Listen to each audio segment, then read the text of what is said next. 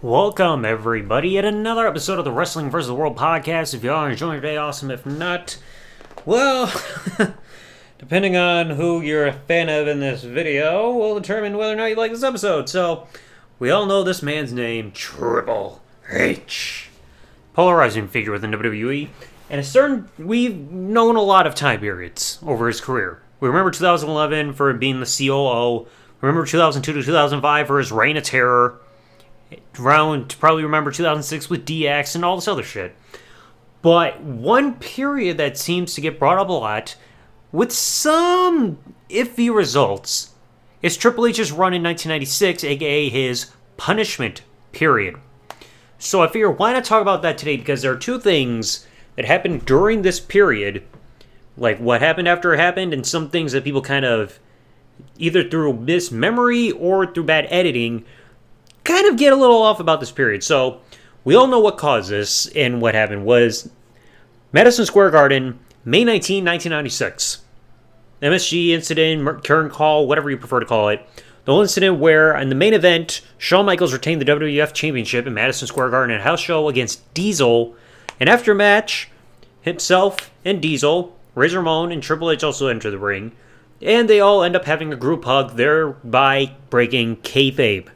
Now, this was a big deal because kayfabe was worked hard on to be protected within the business at this point, to where you never saw faces and heels interact in terms of a friendly manner, like breaking character, yet this is exactly what they did. And now, the 1-2-3 Kid, aka Sean Waltman, could not be part of this. I believe he was at rehab. And afterwards, people backstage were losing their shit. And now, the big problem, though, Vince had, he was originally okay with it, but then he realized he had to punish somebody because of this. Now, you could not punish Shawn Michaels because he was a top guy.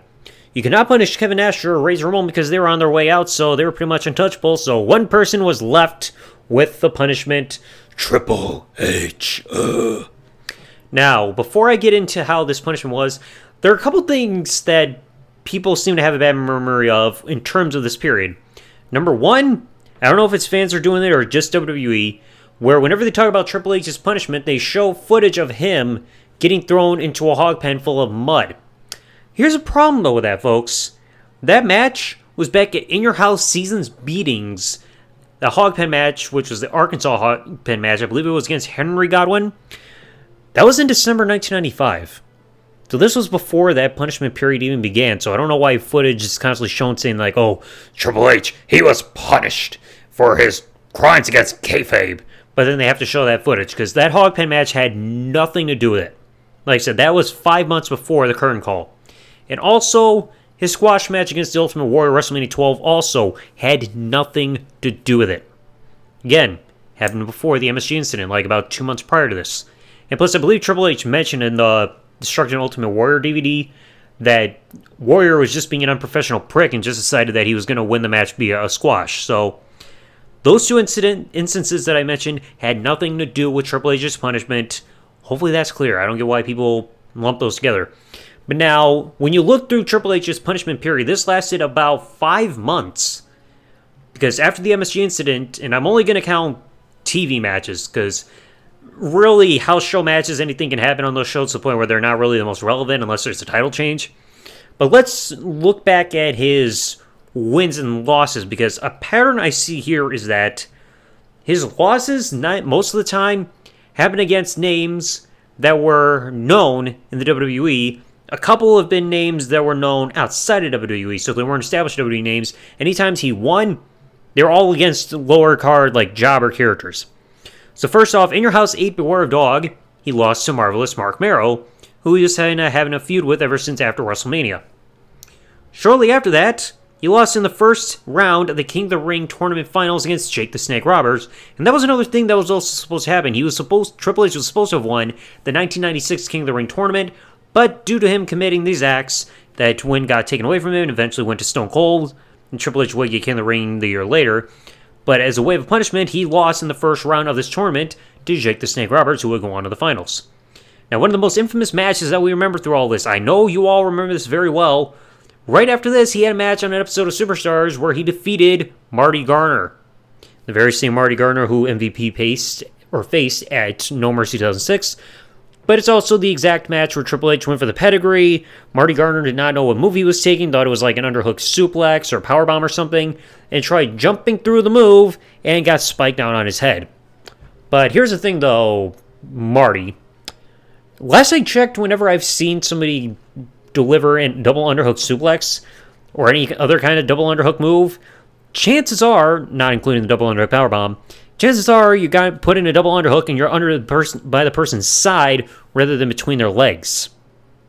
Like, you want an example, look at the, albeit sloppy, double underhook suplex that Andre the Giant used to do.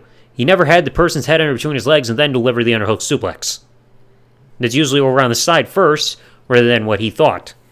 So because of that, he got spiked on his head, and I believe he filed a lawsuit against the company. Memory serves me right. The following month, on an episode of Raw, he ended up losing to Ahmed Johnson, so again, a known name. Now, the next couple matches were both Superstar Steepings, both different results. One of them saw him lose to Mark Merrow, but on the exact same day that they were taping, on an episode that was aired 3 episodes earlier, he defeated jobber Jerry Fox. And again, I gotta say jobber because point of it, he's a lower guy that nobody knows, and his job was losing, and I have no clue who he was. A little bit after that, there was an episode of Raw that happened on a Friday night. It was the tournament quarterfinals to determine who was going to become Intercontinental Champions. I believe the championship was vacant around this time due to Ahmed Johnson having to vacate the championship due to injury, and Triple H lost to Psycho Sid. Now, after this, they did a couple more Superstar tapings between 3 episodes. After this, Triple H would lose to Savio Vega, but 2 episodes prior to that, he would end up defeating jobber David Haskins. So you kind of see a pattern. Sometimes he would do more than one match where he defeats a jobber, but then he also has to tape to have another match, and he loses to a known name. Now, one show I did not know ever happened was called WWF Sun City Super Bowl, which was done all the way down in South Africa back on September 14, 1996. Again, he lost to Savio Vega. Now, there were 2 matches that were taped on September 23rd, 1996. One of them aired on an episode of Raw, and then another one aired about a month later, so maybe in October-ish. One of them, he lost to Freddie Joe Floyd via countout, who, for those who don't know, that was the in-ring name at that point for wrestling legend Tracy Smothers. And another match, he lost to the Stalker, a.k.a. Barry Windham. You know, the guy with the whole camouflage paint on his face. Right after this, he had another Superstar seeding match where he defeated another jobber known as Julio Sanchez. No clue who that was. Now, after this is where things suddenly turn around. As, well, somewhat a little bit. The following pay-per-view that we saw at WWF In Your House, Buried Alive, he would become a last-minute substitute. Now, I mentioned this on the 3-part series about WWE matches card subject to change. At Buried Alive, you were supposed to see Stone Cold go one-on-one against Savio Vega. That got changed, and instead, Stone Cold went up against Triple H. Heel versus heel match, and Stone Cold won. The night after, October 21st, 1996, Triple H's fortunes suddenly changed as he would defeat Marvelous Mark Merrow, thanks to interference by the wonderful Mr. Perfect, to become the brand new Intercontinental Champion. And I believe this was his first championship at this point, so his quote-unquote punishment. Let's look back at this a moment. That punishment period lasted all of like 5 months. And it's not like he was at the bottom tier of the company where he was losing to every single person in every single match.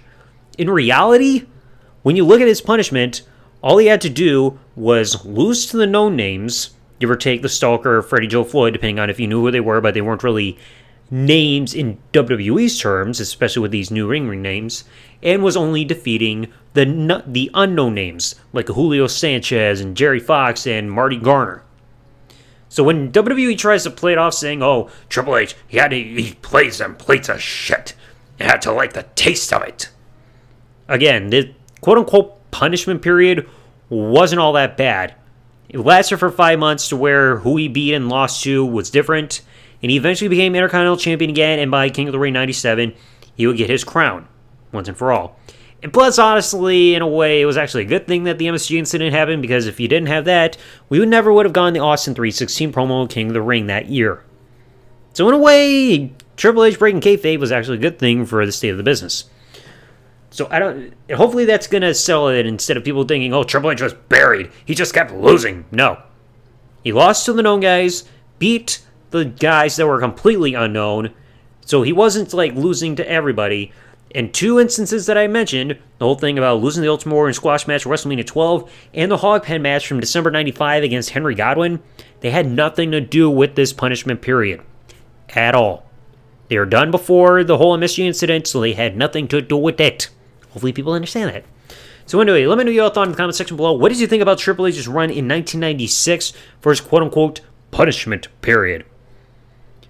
I mean, they were good in terms of long-term business because of what happened due to him getting punished. But again, it's just a blip on the radar. I mean, look at all the stuff he accomplished since then. Stuff I have a feeling I'm probably going to have to cover in future episodes. You never know. But anyway, let me know your thoughts in the comment section below about Triple H's run in 96 during this punishment period. If you enjoyed the episode, please remember to leave a like. Comment what you think below. Subscribe if you're on YouTube with the bell turned on, or follow if you're listening on other services like Spotify, Apple Podcasts, Google Podcasts, or wherever I may have this podcast at. So anyway, thanks for listening, everybody. Like, comment, subscribe. Peace out, and good day, everybody.